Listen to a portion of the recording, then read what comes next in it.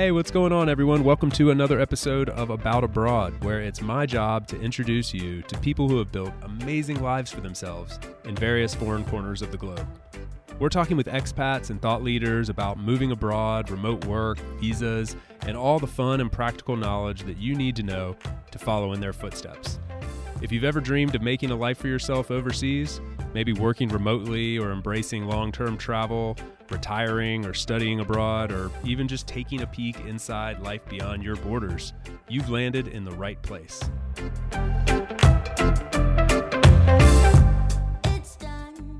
This episode is brought to you in partnership with my good friends over at Boundless Life. Very literally one of my favorite programs out there that has evolved from this new movement of digital nomads and expat families is Boundless Life. These guys are changing the game for those of you who want to continue exploring the world, but you've brought some little ones into the world as well, and you need to take them along for the ride. They've got education, housing, workspaces, activities, and most importantly, a community of like-minded people who are in a similar situation and just want to keep on exploring. Their locations are set up in some of the most beautiful destinations across Europe, and they are welcoming people for 1, 3, 6, and 12-month programs. So learn more at boundless.life/chase and get $400 off your journey with them when you let them know that you found them through the About Abroad podcast. Boundless.life/chase for more information on Boundless Life. My guest today is my new friend, James Asquith. He is the CEO and founder of Holiday Swap, a company and concept that I'm a huge fan of. And what I found extremely interesting about this particular conversation was the way James's personal story ties directly into the origin story of the company that he's built. He was the youngest person to travel to every single country in the world, literally a Guinness World Record holder for this.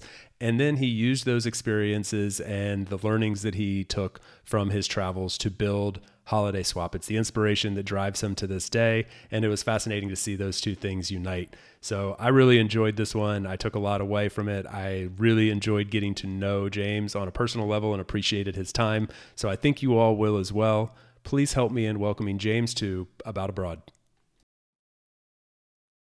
Yeah, I was doing a little bit of research beforehand. For people listening, they know that I don't really love to do a ton of research before my interviews, especially with people that I haven't met before, which is the case here with you and I. But I did have to dig into you a little bit, and I was shocked to learn. Is it true that you were the youngest person in the world, like an actual Guinness World Record holder for the youngest person in the world to travel to every single country in the world?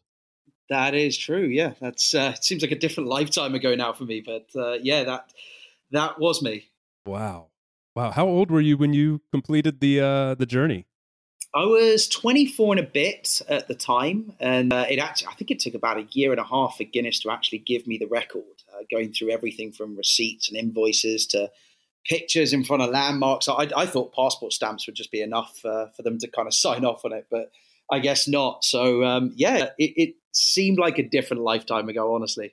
Wow. That's super young too. I mean, that seems like you're under 25 years old. It seemed like if I set off on that journey today, it would take me that long to do it. You did it at a young age.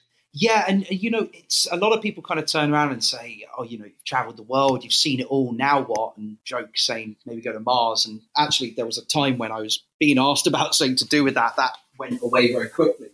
But I genuinely feel like I'm just getting started. Just because you've been to a country, and there kind of became this theme of ticking off stamps in passports, and it was never what I set out to do. I reckon I'd been to maybe 100 countries by the time I thought, hang on, how many are there? Can I go to them? Has anyone done it? And I think when I did it, I think more people had been on the moon than to every country in the world on record at the time. And then it kind of became a little bit more, I wouldn't say popular, but people started chasing it a bit more and becoming the youngest XYZ, kind of categorizing it into the youngest person hopping through every border. I don't know, whatever it could be. And each to their own. But for me, I still feel like I certainly didn't and haven't touched the surface of going to every country in the world. If you look at the US as an example, if going to New York doesn't mean you've been to the US, and I think I've been to 34 states or something now, but there's tons of places I still want to see in the US and any country in general. So it just really was something that I got a bit carried away with, should we say? And there we were. Yeah, I can totally relate to what you're saying on a much smaller scale, like much smaller scale. I get people that will tell me like, "Oh man, you've traveled so much, you've seen so many places." And the truth is, my, I guess, like style, maybe for lack of a better word, is I haven't really seen all that many countries in comparison to many people, but I've been deep into many countries, and so a handful of countries I've spent multiple months, years in, and really seen some of the nooks and crannies of those countries, and really gotten to know the culture really well, and that's been really fun for me. I think that's the kind of style or the rhythm that I like to go to.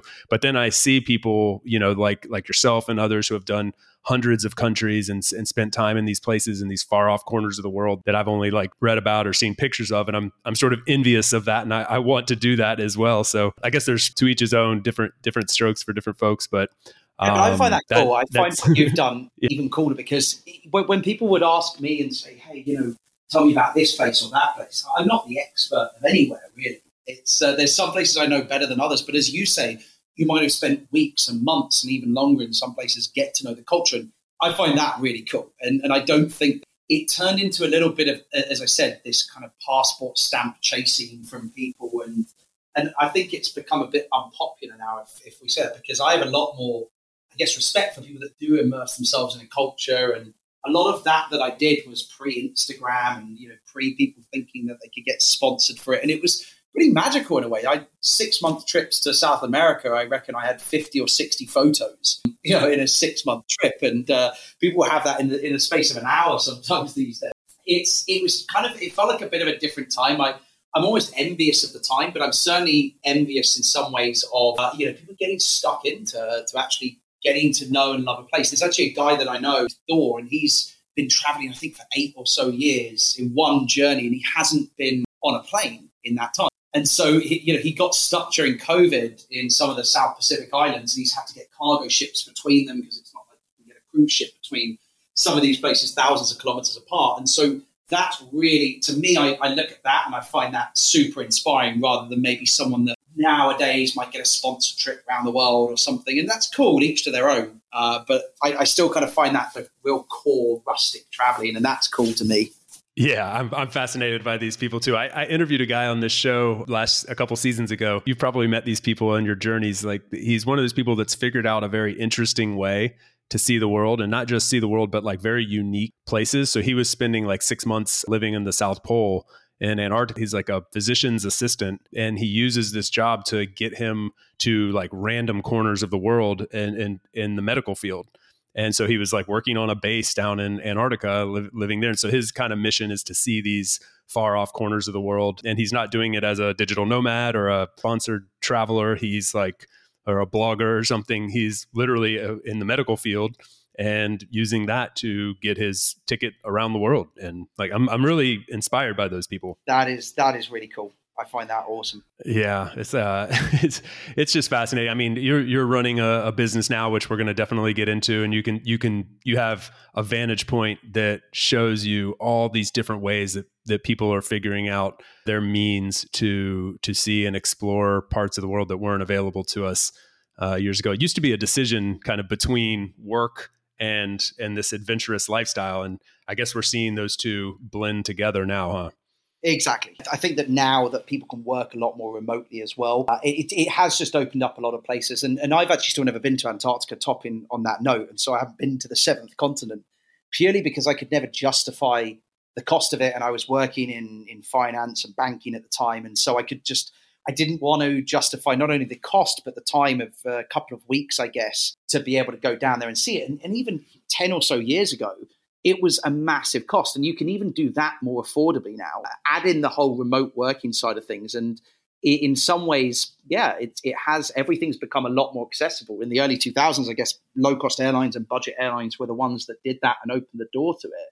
But now, in many ways, tech and that ability for remote work has taken it to another level. Yeah, I'm fascinated to get into Holiday Swap with you. Before we, but before we get there, because I think we'll probably end up spending a ton of time on that. I'm super curious to hear more about your origin story as a traveler a little bit, just because if I piece some things together, right, it seems like you had a very, what most people would call a successful career going for them early on, and you were one of those people that kind of had to make a decision between continuing down that path and going in a different path. So I would love if you could kind of connect the dots between your pre-career and early career days and how you made this transition into, okay, now I'm going to go for this. I'm going to go see every country in the world. And then eventually we can get back to sort of where you are today. Yeah, absolutely. I went into investment banking and started at HSBC straight out of university, college. It was something I wanted to do. I kind of got fixated on it, I guess, when I was maybe 16 years old or 17. I had a teacher at school who used to be a trader and investment banker, and it looked really cool. And I remember he came in with a bunch of guys from Merrill Lynch with the squeezy bulls that were their kind of mascot logo. And a bunch of my friends cut the bull's ear off and one of his legs, and it really upset me at the time. But I remember looking at that thinking, you know, I want to be in investment banking. And it just seemed cool to me.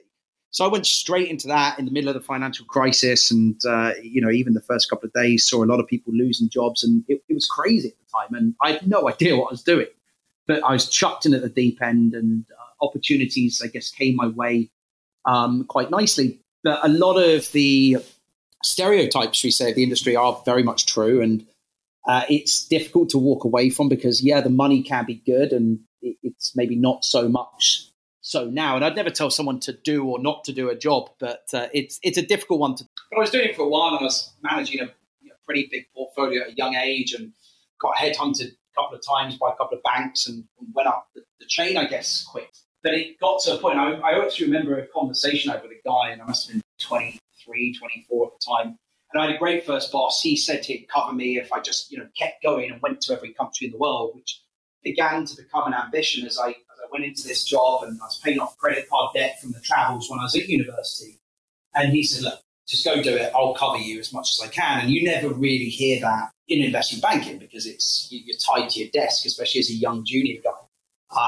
The respect I have for this guy, Rob, he was my first boss, is insane. And he was actually jumping ahead, the first investor in the company who just formed such a strong bond. But kind of skipping back to it, he was a big part of being able to do that. But I remember this conversation with this random guy who came up and said, James, what you've done is inspiring, traveling to all these countries. And I didn't really think it was at the time. I was just doing my own thing. And he said, what the hell are you doing, sitting at a desk in an investment bank? And I said, I love this. I love what it is. And I genuinely did. He said, just make a bit of money and get out and do something and travel. And the issue I had was I didn't have the idea of what to do in travel. And I think that too many people make that mistake now and we get told it online and on the internet that everyone can be a successful entrepreneur and everyone can hit their dreams. The harsh reality is that's just not the case.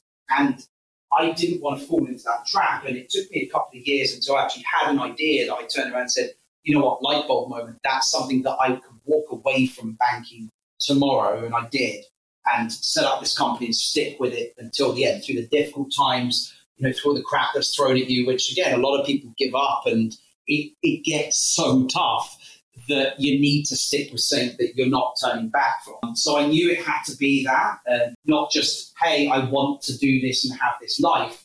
And it's not a glamorous life at all. Founding a company and being a CEO, it's 7-day weeks for the last 4 or 5 years and 18-hour days, sometimes more, all sorts of time zones. And I love it, but it's not for most people. And I think that that's sometimes the advice that people need to hear is there's no problem waiting to do it until you have something you're not going to turn back from. Because, unfortunately, all these motivational speakers, and I say that in inverted commas online, saying, don't sit in a miserable job, go do what you want to do. But actually, I think that's really poor advice. I think better advice is sometimes you have to sit there and graft to have the ability to do what you want to do, not only because you've got the right idea, but because you've got the comfort, confidence, whether that's financially or in a strong kind of, you've got enough runway of capital, shall we say, to be able to stick with the business or whatever it is you want to do through those tough times. So I certainly waited till the time was right and walked away from banking. And I was pretty senior as an executive director at a bank at that time, still in my late 20s. And some people would think it was crazy, but I had this idea. I wanted to actually make travel cheaper and more affordable. And so before then, I was getting asked by the press and the media, and it was kind of snowballing with the world record of people saying, hey, how do you travel so much? We'd love to do it too. How can we travel cheaper? And I actually used to trade the bonds and the debt of a lot of the travel companies in the travel sector, the airlines, the aircraft manufacturers, the likes of Expedia and all of these guys. So because I was FCA registered, I couldn't say anything because it would be a conflict of interest. So I was just sat there with my mouth shut for a couple of years. Had the media knocking on the door asking, and I couldn't do anything. And I said, I want to be able to use that, but actually be able to answer the question, say, hey, this is how you can do it cheaper. And when I had the idea, I just kind of walked away the next day and said, this is what I'm doing, starting Holiday Swap. That's fascinating, man. That's such a cool story to see how those dots can be connected. Yeah, what I find is super interesting is when people do actually use their quote unquote boring job, let's just call it that, people who have gone into accounting or investment banking or being the doctor, the physician's assistant, the traditional jobs that we all think we're going to go get. And then they use that to parlay it into some form of adventurous lifestyle like you've done. I think a lot of people can connect with that because they've gone through the early stages of their life thinking this is what they're going to have to do. And I don't even know that they're doing it begrudgingly. I also, for instance, studied in finance and went into that finance, insurance, and this sort of world thinking like I wasn't disliking it at all at the time. But it also wasn't my dream life. I mean, I knew I wanted to travel and explore and do other things, but I just didn't really think that was possible. And then to see some of those skills, connections, and learnings that I had from that chapter of life progress into what I'm able to do today, it's pretty awesome to connect those dots. And I think actually this is one of the reasons I wanted to start this podcast and tell the stories of people like yourself, because that can be inspiring for people who are sitting there at their day job right now, listening to this and going, okay, cool. I can take this and I can utilize it to go off and do the things that I truly want to do.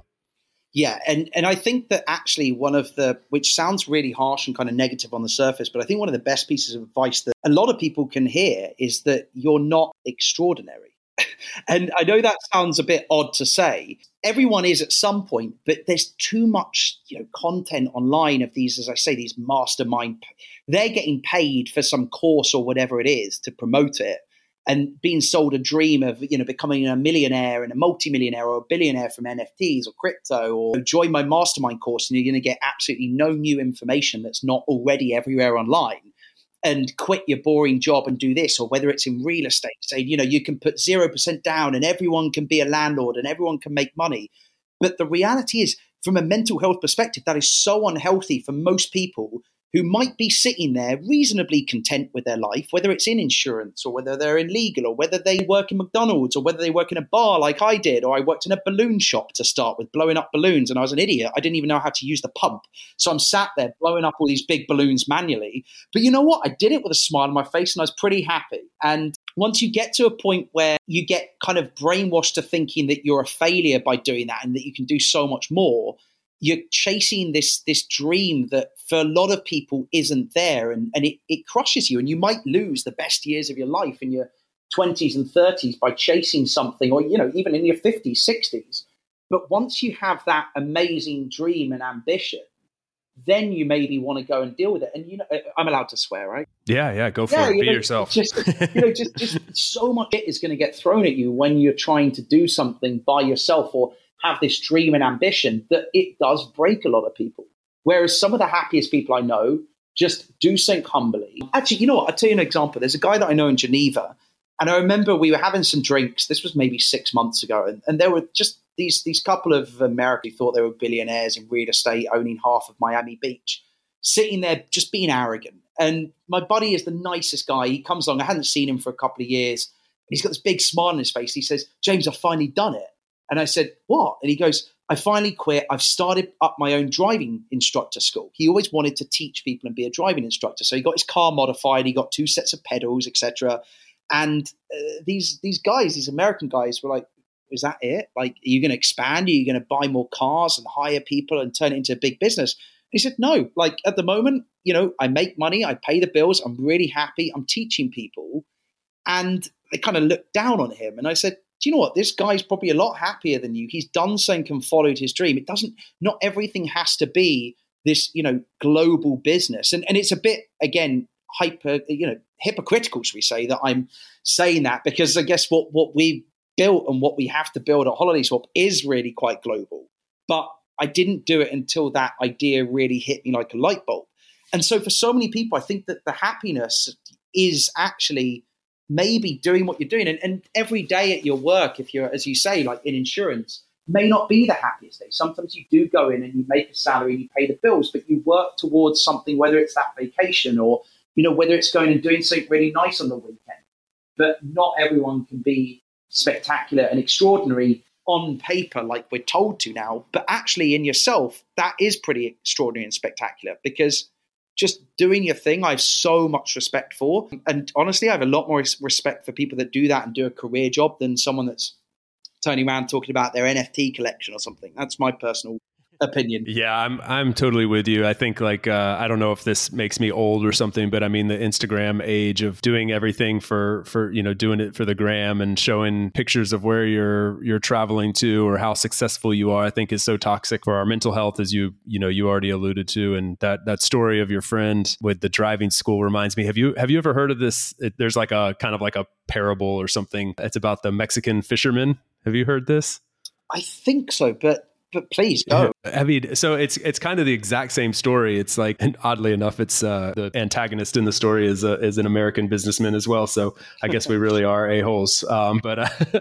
So anyway, basically it's like this Mexican fisherman sitting there, and every day he's on the beach, and this American businessman is there, and he's like, "Oh, what do you do?" And he's like, "Oh, every day I go out and I go fishing with my friends. We catch a few fish and we come in, and then I spend the rest of my day hanging out with my kids, playing the guitar and having a beer on the beach with my family and friends." And the guy's like, "Oh, well, are you planning on expanding?" And he's like, "Well, why would I expand?" He's like, "Well, here's what you need to do. You need to buy a fleet of boats. You can take out a loan to do that. My bank will offer it to you. You can take out a loan. You can expand your fleet. You'll have to work really hard for like 20 years and take on a lot of debt." And so anyway, they go back and forth through these series of questions about what it would look like. And then the Mexican guy gets to the end and goes, "Okay, but what will it look like in the end?" And he goes, "Well, in the end, you can retire, you can hang out on the beach, play with your kids, and have a beer and play the guitar with your buddies on the beach." It's and like, then you're old. He's already there, Yeah. Yeah, then you're old. Yeah. It reminds me so much of being in Tonga as well. Exactly the same.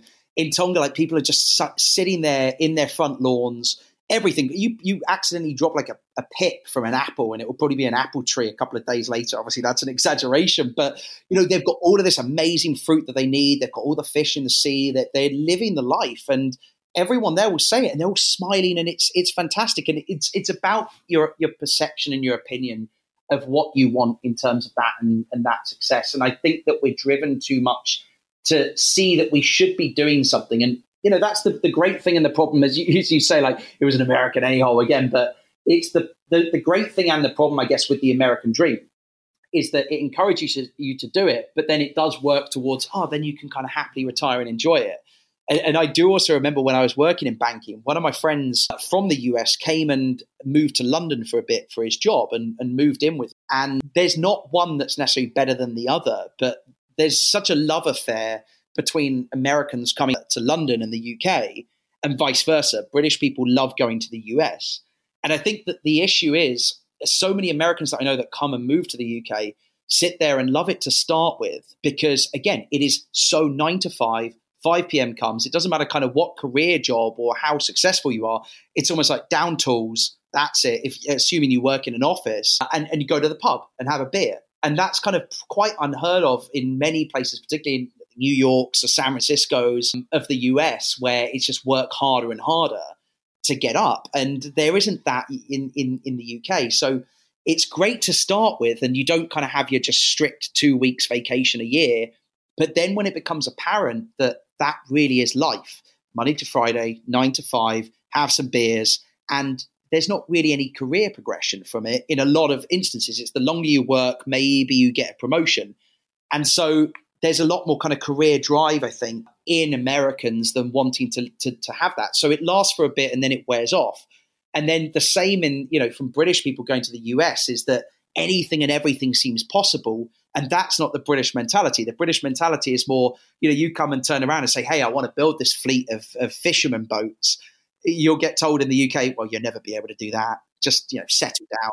Just don't even bother. You'll never succeed. And so neither is better than the other, but it kind of shows the differing, I guess, more leftist social side of Europe versus the more we can do anything and everything in the US. So maybe there's more of a middle ground. I think that, again, tech and social media amplify people thinking that they should be doing something that necessarily they shouldn't. It should be everyone to just be comfortable and not think, hey, I'm missing out on this because I see someone that looks apparently successful. Yeah. It's so funny you mentioned that love affair with crisscrossing the Atlantic there. When I mentioned that I stayed in the finance and insurance space, it was literally the only thing that kept me there was because there was this tight affiliation and opportunity to work with a company that worked with Lloyd's of London in London. And I was very attracted to just exactly that.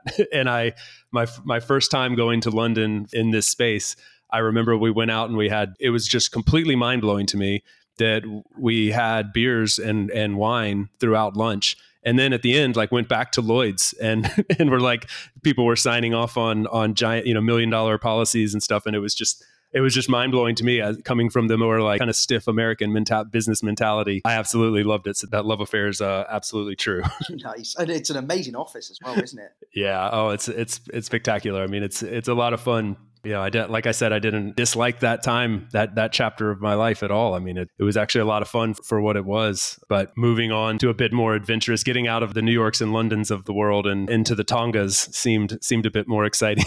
I think it's as Baz Luhrmann said. He said, living New York once, living California once. Yeah, there's a good life to be had there, at least for some and for a while. I think it's really interesting you brought up that you mentioned the American dream, and I kind of wonder about that sometimes, coming from the British mentality, and you've obviously had a successful career and you've been in deep into the finance and economics world. I mean, what do you think when you hear that the American dream? Does that seem valid anymore to you, or is it just something that people throw around? Is there something unique about the US? Because I asked for two reasons. One, because of your background, obviously. Two, I also saw somewhere where you really enjoyed, of all the countries in the world that you've seen, the US is one of the ones that sounds like you have an affinity for. So just curious to hear about your perspective on the US. I think it's always I'm obviously American, but it's always a polarizing country in a lot of ways. And you get people who have very strong opinions one way or the other. It's constantly in the media, no matter where you go. Yeah. So I don't know, just be curious to get your perspective.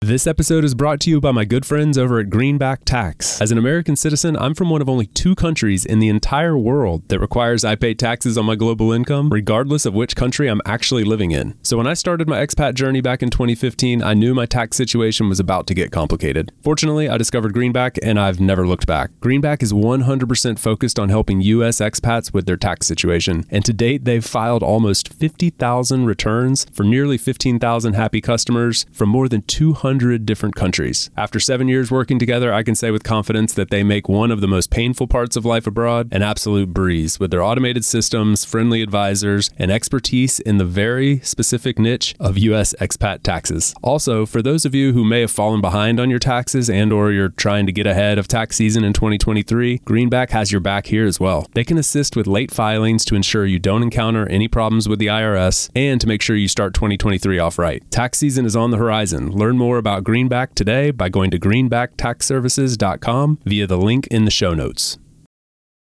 Hey guys, if you're still around and enjoying this episode, then I think you might actually like our once a month newsletter as well. If you'd like to sign up, just open up the show notes of the episode you're currently listening to, scroll down, and look for aboutabroad.com/newsletter. It takes about 30 seconds to sign up. It's a fantastic way to support the show, and I think you'll be pleased with the information that we provide every month as well. Thanks a lot for listening. Hope you enjoy the rest of the episode. Yeah, well, it's a funny one. I try not to talk about politics and religion as two things, but I spend a lot more time in the US than I do in the UK now, for sure. But the odd thing about that is if I was to be in a bar or a restaurant and have a strong opinion on something, the very instant reaction in the US and kind of US first is, oh, if you don't, when they hear my accent is, well, if you don't like it, leave. And the reality is it's a country built on immigrants. Everyone's an immigrant in the US, and that's a great thing. That's what makes the country fantastic. But then, it shouldn't be a right that someone gets to say this country's great or this country's bad, depending on who's in the White House or who is there. And a country doesn't turn bad or great in 4 years when it kind of flips between either side, shall we say. So I think that the whole thing and the whole concept in the US is based on America's great because the American dream is there. Anything is possible. Anyone can make it. But I do feel like it's an aged dream in many ways, and one that isn't as relevant now. And I think that technology's kind of poisoned it a little bit to the point where it's become unhealthy at this stage in many ways. And again, I love the US so much because of the diversity in one country. If you look at maybe Brazil, for example, its beach, its rainforest, the culture is very similar throughout the country.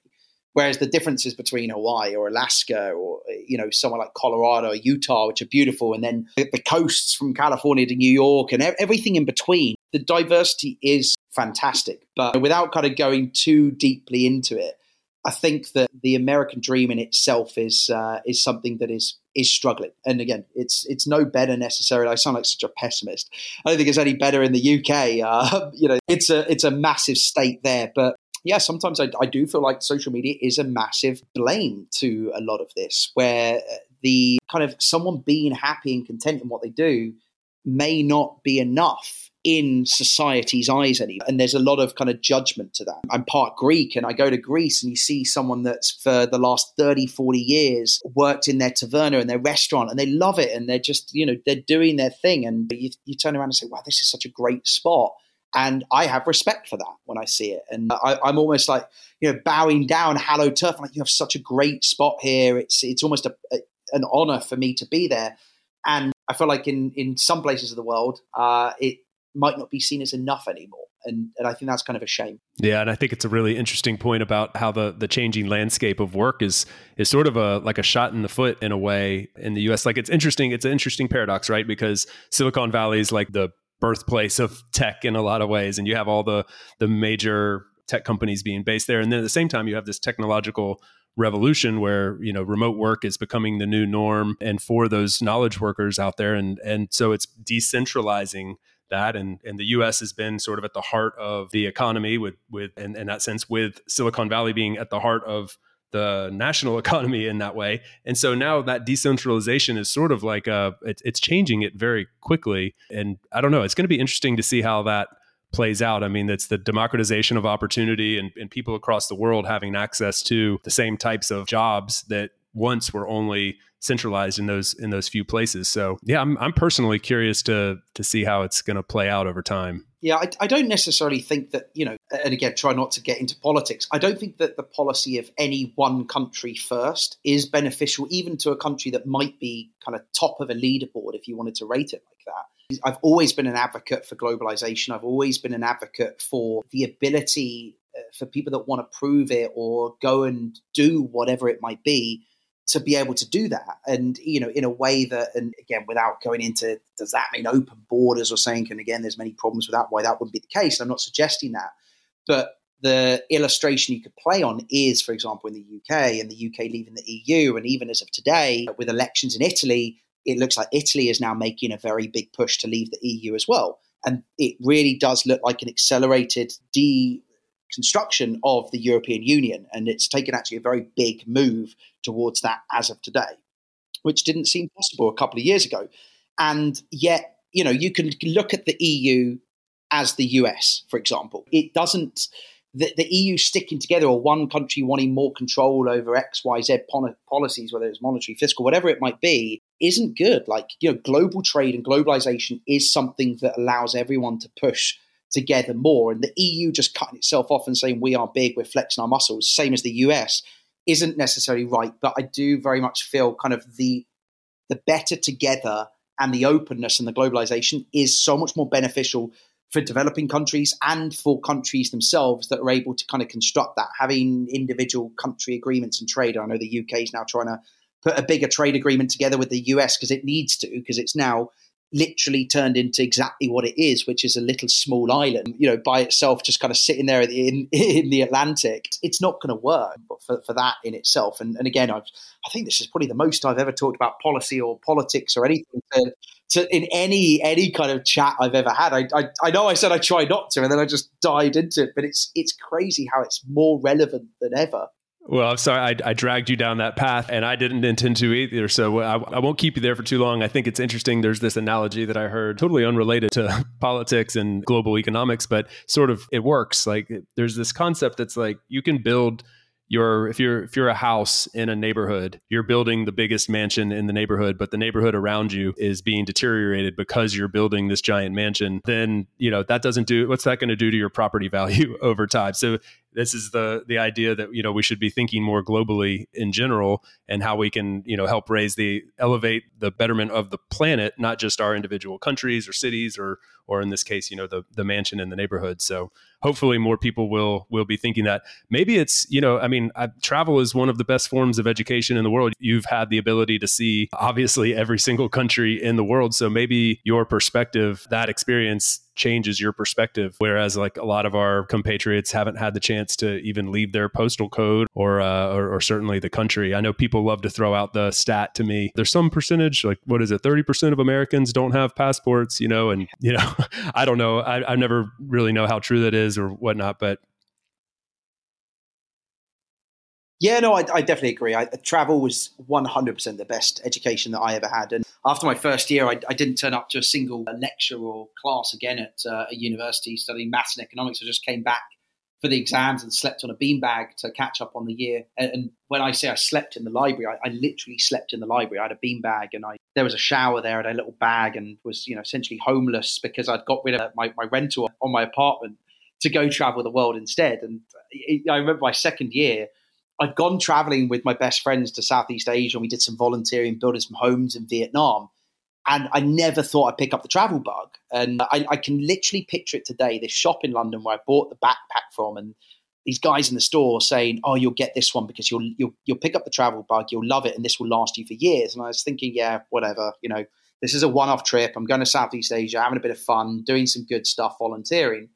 And I came back from that trip and I was desperate to travel again. And I remember my first lecture of my second year, everyone around me saying, hey, are we going to go to this bar and do that? And I had a great first year. I did everything that you think you'd do in your first year and just have fun and was a bit of an idiot. And I remember closing up my book and just saying, no, I'm not doing this again in my second year. It really did. Studying maths and economics really didn't teach me anything that I have ever used in the real world. Now, when I studied it when I was kind of between 16 to 18, it's almost more simplified.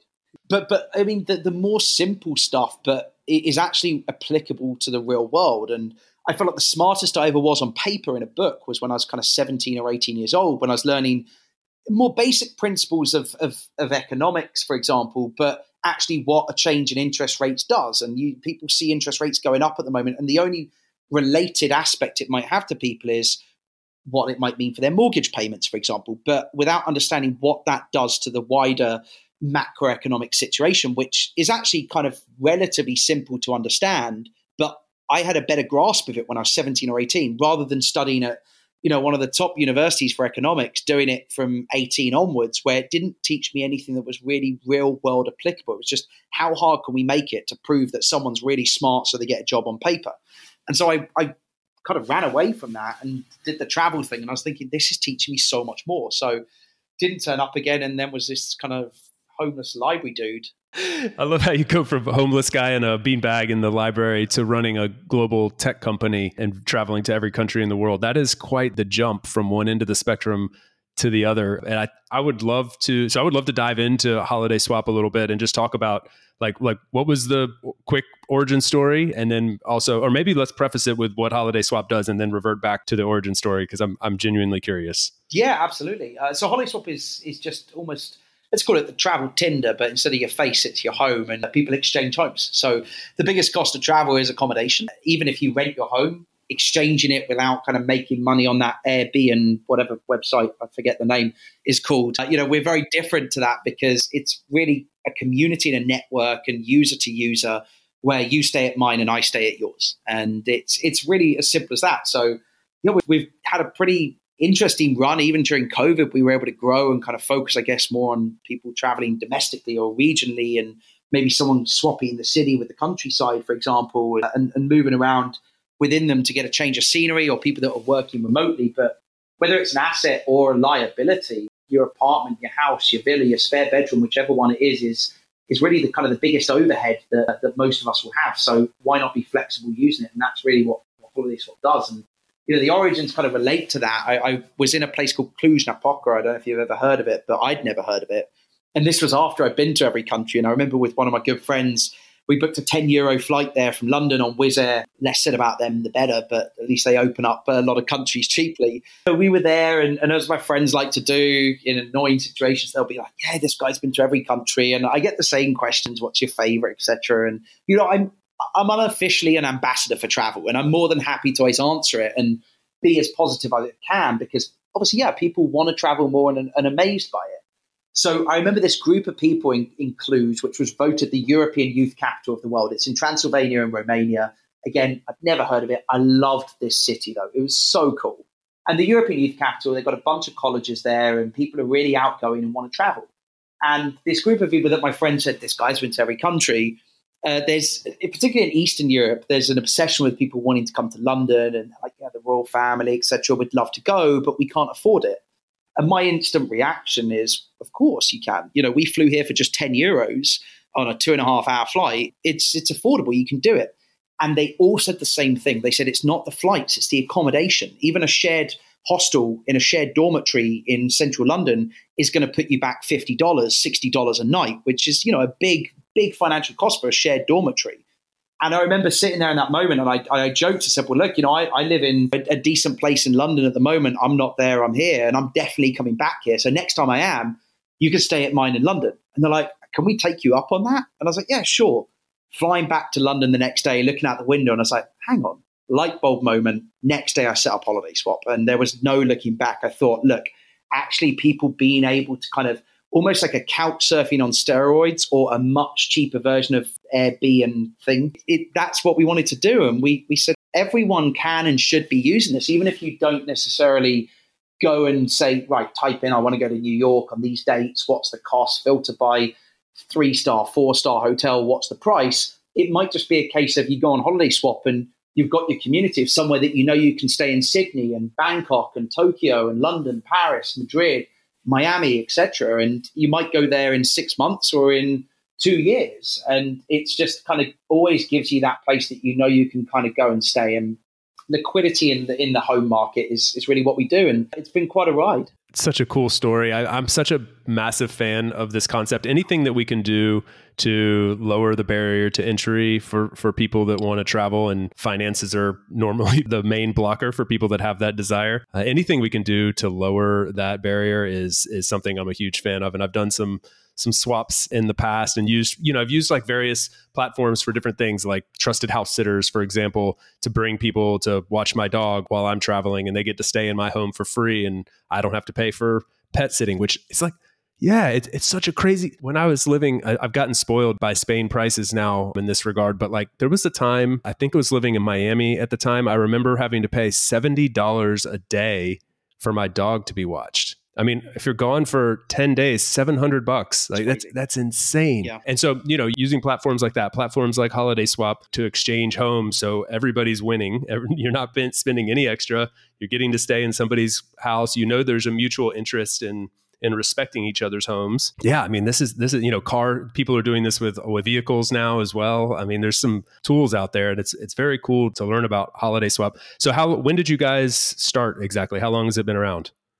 It's been around 4 years now. So, it's and again, at the start, it's a case of having to really build and just have more and more homes, and people kind of trust us and see that platform growing is the key thing, because to be kind of at a point that I guess was critical mass, you need to be global. It's not really like we could go and start up in one country and be successful. Because the problem, and this kind of almost comes back to tech and social media and the bigger giants, I guess, even from Silicon Valley, is most people that are grafting hard with a startup and are a founder, eventually they've got so many no's and doors closing that once there is that element of success, they quickly get bought and mopped up. I mean, even look at it with Instagram, with Facebook buying them, and Instagram is arguably much more successful and bigger than Facebook in many ways now. But, that was just a couple of guys that started that. They got taken out for $1 billion, which is very cheap now, looking at it relatively. And so the problem you have with a lot of things that are successful that are difficult to really kind of jump to being, I guess, global, is that as soon as they show that traction success, they do get taken out. And most people are kind of motivated by, okay, I can succeed with that and start up another company. Whereas I think for us and the team, it's really, we're taking this all the way to the end. And from the couple of people that have approached us to buy us in the past, it's not really been my objective. And I think that kind of, I guess, the past life in investment banking, it is nice to have given me that, because I was able to self-fund the company to start with. Then we got investors in at a certain stage, but money's never been the motivator for me. It's not, I don't need to or want to have a big amount in my bank account and sit on a beach. Right now, for example, I'm without trying to show off, I'm working remotely looking out the sunset in the Maldives. I got a couple of days here, but it's the perfect life for me. Yeah, sure, it's still 17, 18-hour days most days. It's crazy weird times with people in Australia and the US, and I love it. And it's not for everyone. It is for people if you have that true passion, but it's because we know where we want to take this. And it's not a case of I'm sitting here waiting for the phone to go and someone say, right, we're going to put a few zeros in your bank account, move aside, we're going to take over a successful concept. We're really doing something here that I think makes a difference and adds value to people and saves them money and solves a problem that there's no reason why we want to do that. So I think that the path, and actually on that note, someone actually asked me the other day who was trying to raise capital for their business. They said, James, how did you do it with Holiday Swap? And I get asked that a lot because I guess that's been fairly successful for us, and we've kind of had a lot of growth and a lot of shareholder return. I said the honest answer is this started over 10 years ago. A lot of the people that were our first investors, because I never went down the VC route. I think that a lot of VCs aren't, worth the paper they're written on, and think that they run things, but realistically they're just managing someone else's money and, all of that. And again, a lot of startups think that when they get a VC that invests in them, that they're successful. But the whole game changes and you get controlled by them. But that's a different topic in general. So even though we have VCs now, we didn't want to go down there at the very start. And so the first investors that came on with us were people that I used to trade with and against in investment banking. Almost some of them rivals, should we say. But I guess I always made a statement in how I did things. And I guess my word was my word. If I quoted someone a price on something, that was the price. I'd stand up to it. There were days where I'd lose a lot of money doing it. Sometimes get asked to change my style. But I guess my style was as much integrity and honesty as I could have. And it served us well at the start of the company because it's people that I guess knew what I was going to be about and how I was going to do it. And that's now our whole wider team. They all think and do the same. And it's bigger than, hey, here's a bit of paper, here's a projection chart. You want to invest and I'll make you all of this money. It's a lot more because a lot of people will fail with it. A lot of people might lie with it. And it's about being as honest as you can. So it's something that I guess I set out to kind of stick to those morals and that integrity years before Holiday Swap. And I guess I wouldn't say luckily, but thankfully it served us kind of well on that journey. So kind of looping the whole thing back in, I think that not only if people have something that they are so intent that when times get tough, they're going to stick with, but a lot of the time, I think people that are successful, their journey starts way, way before. And sometimes it's digging on that, whether it's something that you're so specialized or passionate in. Yeah. I mean, people that don't work in the tech industry may not be able to understand just what a unique situation that puts you in the tech world. I'm fortunate enough. I work at a bootstrap startup, my full-time job at a company called Doist, and we've never gone the VC route. Our CEO doesn't have an exit strategy. The idea is to build a 100-year company and for all of us to play a part in that. And that's very unique. I mean, it's using the word unicorn a little bit differently than we use it normally with billion-dollar valuations, but you do become kind of a unicorn in this space. And I think are very unique. You're not, you're not the norm because you haven't gone in the traditional VC route. And I think to do that, the reason I mention all that is because I think you have to have a very strong why in order to make that work. If your why isn't all the zeros in the bank account, then there has to be something else there. It's very clear to me that Holiday Swap was a passion project for you, something that was connected to your identity as a world traveler and wanting to give this opportunity to people around the world. And that seems to be where it comes from. I would love to hear from you if that resonates with you. Maybe you say, no, that sounds like a bunch of bullshit, Chase. But if that resonates with you, I would love to hear you kind of articulate what your why is and what's motivating you to go this route with Holiday Swap. No, I completely resonate with it. I really do. And the why is, I think, as I said, it's wanting to actually open up the world to more people. It kind of connects in the conversation we had before about how I think and feel about globalization and people being connected. And, again, it can sound, I guess, a bit fluffy to say, but we are so similar. I remember being 18 and, sat in Vietnam on tiny little chairs when we were building homes. And every time we walk home, all the locals were inviting us for more and more dinners in their homes. And we were so full up, but it was kind of rude to say no. We're having these little cans of beer in this really rustic town. Monsoon was hitting. One of the guys got something hit him in the balls. He's holding them, dropping to his knees in pain. And I remember everyone's laughing. We couldn't speak a word of Vietnamese to these people, and they couldn't speak a word of English, and we're all laughing still. And it's so many things like that. It doesn't matter language, culture. Some things are just the same in every language. And I remember that moment there was we are so similar in many ways. It doesn't matter if you're Vietnamese, Scottish, Americans, African, Chinese, whatever it is. That's just the same to everyone.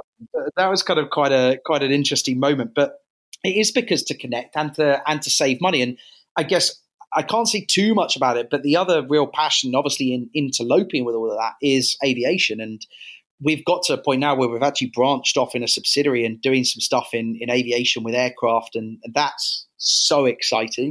There's a lot I could say. Similar concept, swap. No, okay. Very, very different. Changing the game and kind of bringing back what aviation used to be, rather than getting a peanut or something and getting barked at because you put your wheels on your bag the wrong way round in the overhead or something. So that is exciting. So I guess look out for that. But the last few years, I'm not the most traveled, and I'm certainly not. My actual travel side of things is incredibly boring. I might be in the Maldives or in New York or wherever, and I don't do anything touristy. I never get a chance to really immerse myself into any culture at all anymore. It's either somewhere head down, remote working, but being lucky enough to be in a beautiful place where kind of my mind's in a good place, or moving around for meeting after meeting after meeting. So my main thing is I live on a plane. So plane-wise, even in 2020 and 2021, when no one was really traveling, I'm still taking over 200 flights each year international. And that's my home is on a plane. So bringing it in and filtering in from the wider travel side, aviation is really the one. And so I felt like a kid again with what we're doing there. But again, it's only been allowed and I guess afforded to happen by us having our heads down and really pushing on with Holiday Swap. And it will complement it because, the biggest cost of travel is accommodation. And the next biggest is your tickets and transportation. Kind of combining rather the two. Yeah, I'm excited. Oh man, it's very, very cool. I look forward to watching those things intertwine. I know I've only got you for a few more minutes. You're a busy man. I got 1 hour out of your 17 to 18 hour workday, which I'm super, super grateful for. So thank you for all this. Thank you, Chase. Thank you so much. It's been a real pleasure. It has been my pleasure. Before I let you go, I just want to ask you a couple very quick questions just to share a little bit more information on Holiday Swap for people. Real quick, rough number of homes and countries that you guys are in, just to give people an idea about the breadth.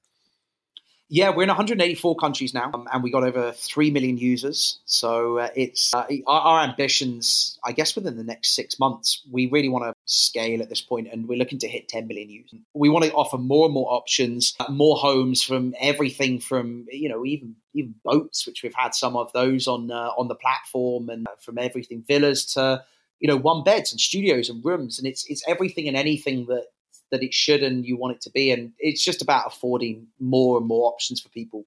I think one of the things, if we're looking really critically at ourselves as well, is the kind of last minute aspect, because money always talks as well. And if you go on a hotel site or homestay platform, should we say, it's easy to put some money on the table and stay last minute if you're in a city. And I think that the more options that we have, it becomes more possible for that to happen. And we certainly want to be people's main go-to for that, because again, the saving of the money and the more options just helps with more users.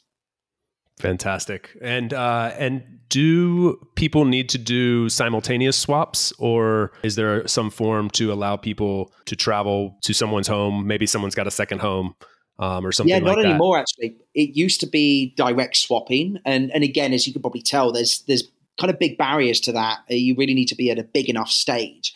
So a lot of people still do directly swap, and that's really nice community-wise. But we've got tokens in the platform now, not in a crypto way, but it allows people to earn token. You can value your place per night, 50, 100, 200 tokens. A token is worth $1. And so you can receive that in your account and you can use them to go stay somewhere else. So you could stay with that person on mismatched dates, maybe if it's a second home, or you could come stay at mine and I get the tokens and then I can use them to stay with someone else if I'm not coming to your place. So the tokens really kind of are the lifeblood of allowing more exchanges, and between 3-way exchanges or 4-way or whatever it might be to really happen. Perfect. Awesome. Okay. Where can people go? We'll put this all in the show notes as well. Where can people go to sign up? And is there like a free trial or anything that people should be on the lookout for? Yeah, absolutely. Just on the app stores, Apple App Store and Google Play Store, and or you could help the website. And yeah, you can get a couple of week free trial, but you can also get, I don't even know the exact number, which I should probably fire myself for, but I think it's about $200 worth of tokens if you add your home, and obviously you can earn from that already tokens and use it to go and exchange. I think, there's a few steps that if you verify your account, which everyone will want to do because it's just another level of trust. But I think it's about $200 worth of tokens, which you can go and use immediately to go stay somewhere as well on it. If you just go sign up for free and complete those steps. So you don't need to be, even subscribed on a trial. Usually users get the most and get the best and first available properties from doing it, but you can do it without and go and already be earning those tokens. If you go and list your place up there, it's the best way to do it. Fantastic. I mentioned this earlier, but I'm a big fan of the concept. I've done some swaps. It's great to see this being formalized in a place where, you have those verifications in place, and it's not like a friend of a friend or so. I mean, you're actually providing the platform so that people can do these and feel safe about it. And you can see the property that you're going to, and it solidifies everything. And I absolutely love what you're doing. So thanks for innovating on this space that we're all passionate about if we're listening to this. And thank you again for your time. And I wish I got a million other questions about every country in the world that you've been to, but we'll have to save that for another time. And so anyway, thank you again, James. Should we do another one, Chase? I've loved this.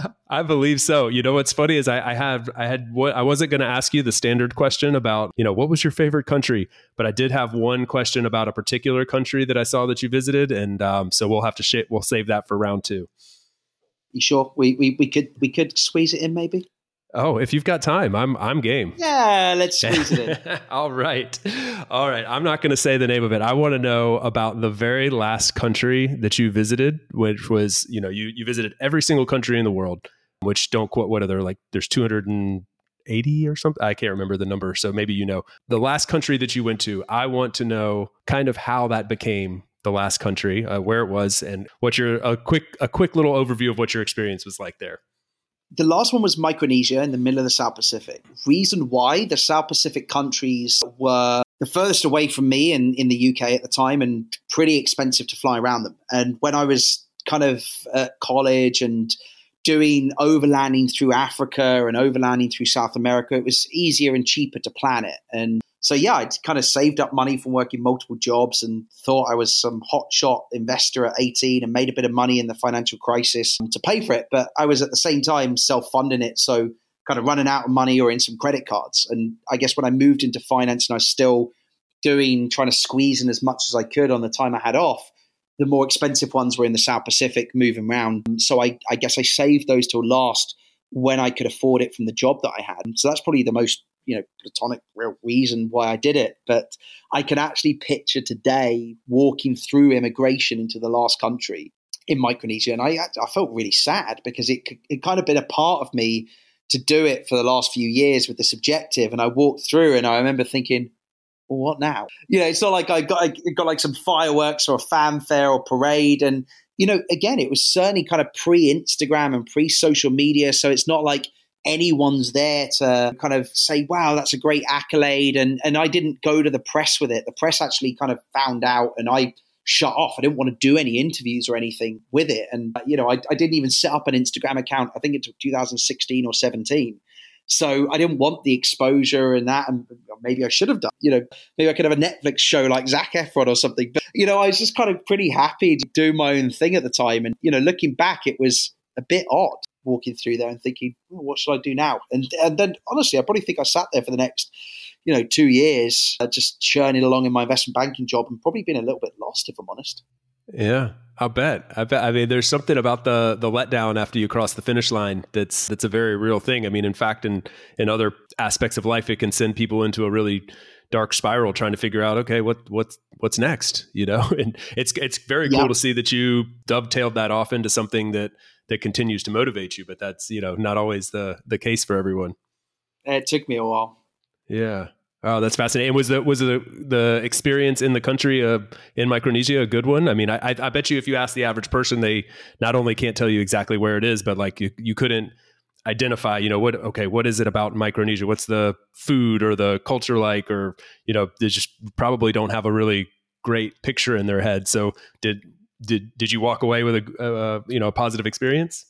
Oh, incredible. All of the South Pacific Islands were just so different when you delve into how the culture is, and stunning and beautiful and very rustic in some ways. I remember trying to spearfish actually in Micronesia to catch my dinner, and I wasn't very good at it. But I've had some phenomenal memories in the South Pacific. In Tuvalu, which was probably my favorite there, they had one flight a week at the time. So again, I think some people that were trying to kind of do the passport stamp things were kind of on record for landing in and doing a complete 180, getting a stamp and flying out on the same flight and saying, I've seen the country. Now, again, each to their own. But for me, I stayed there a week.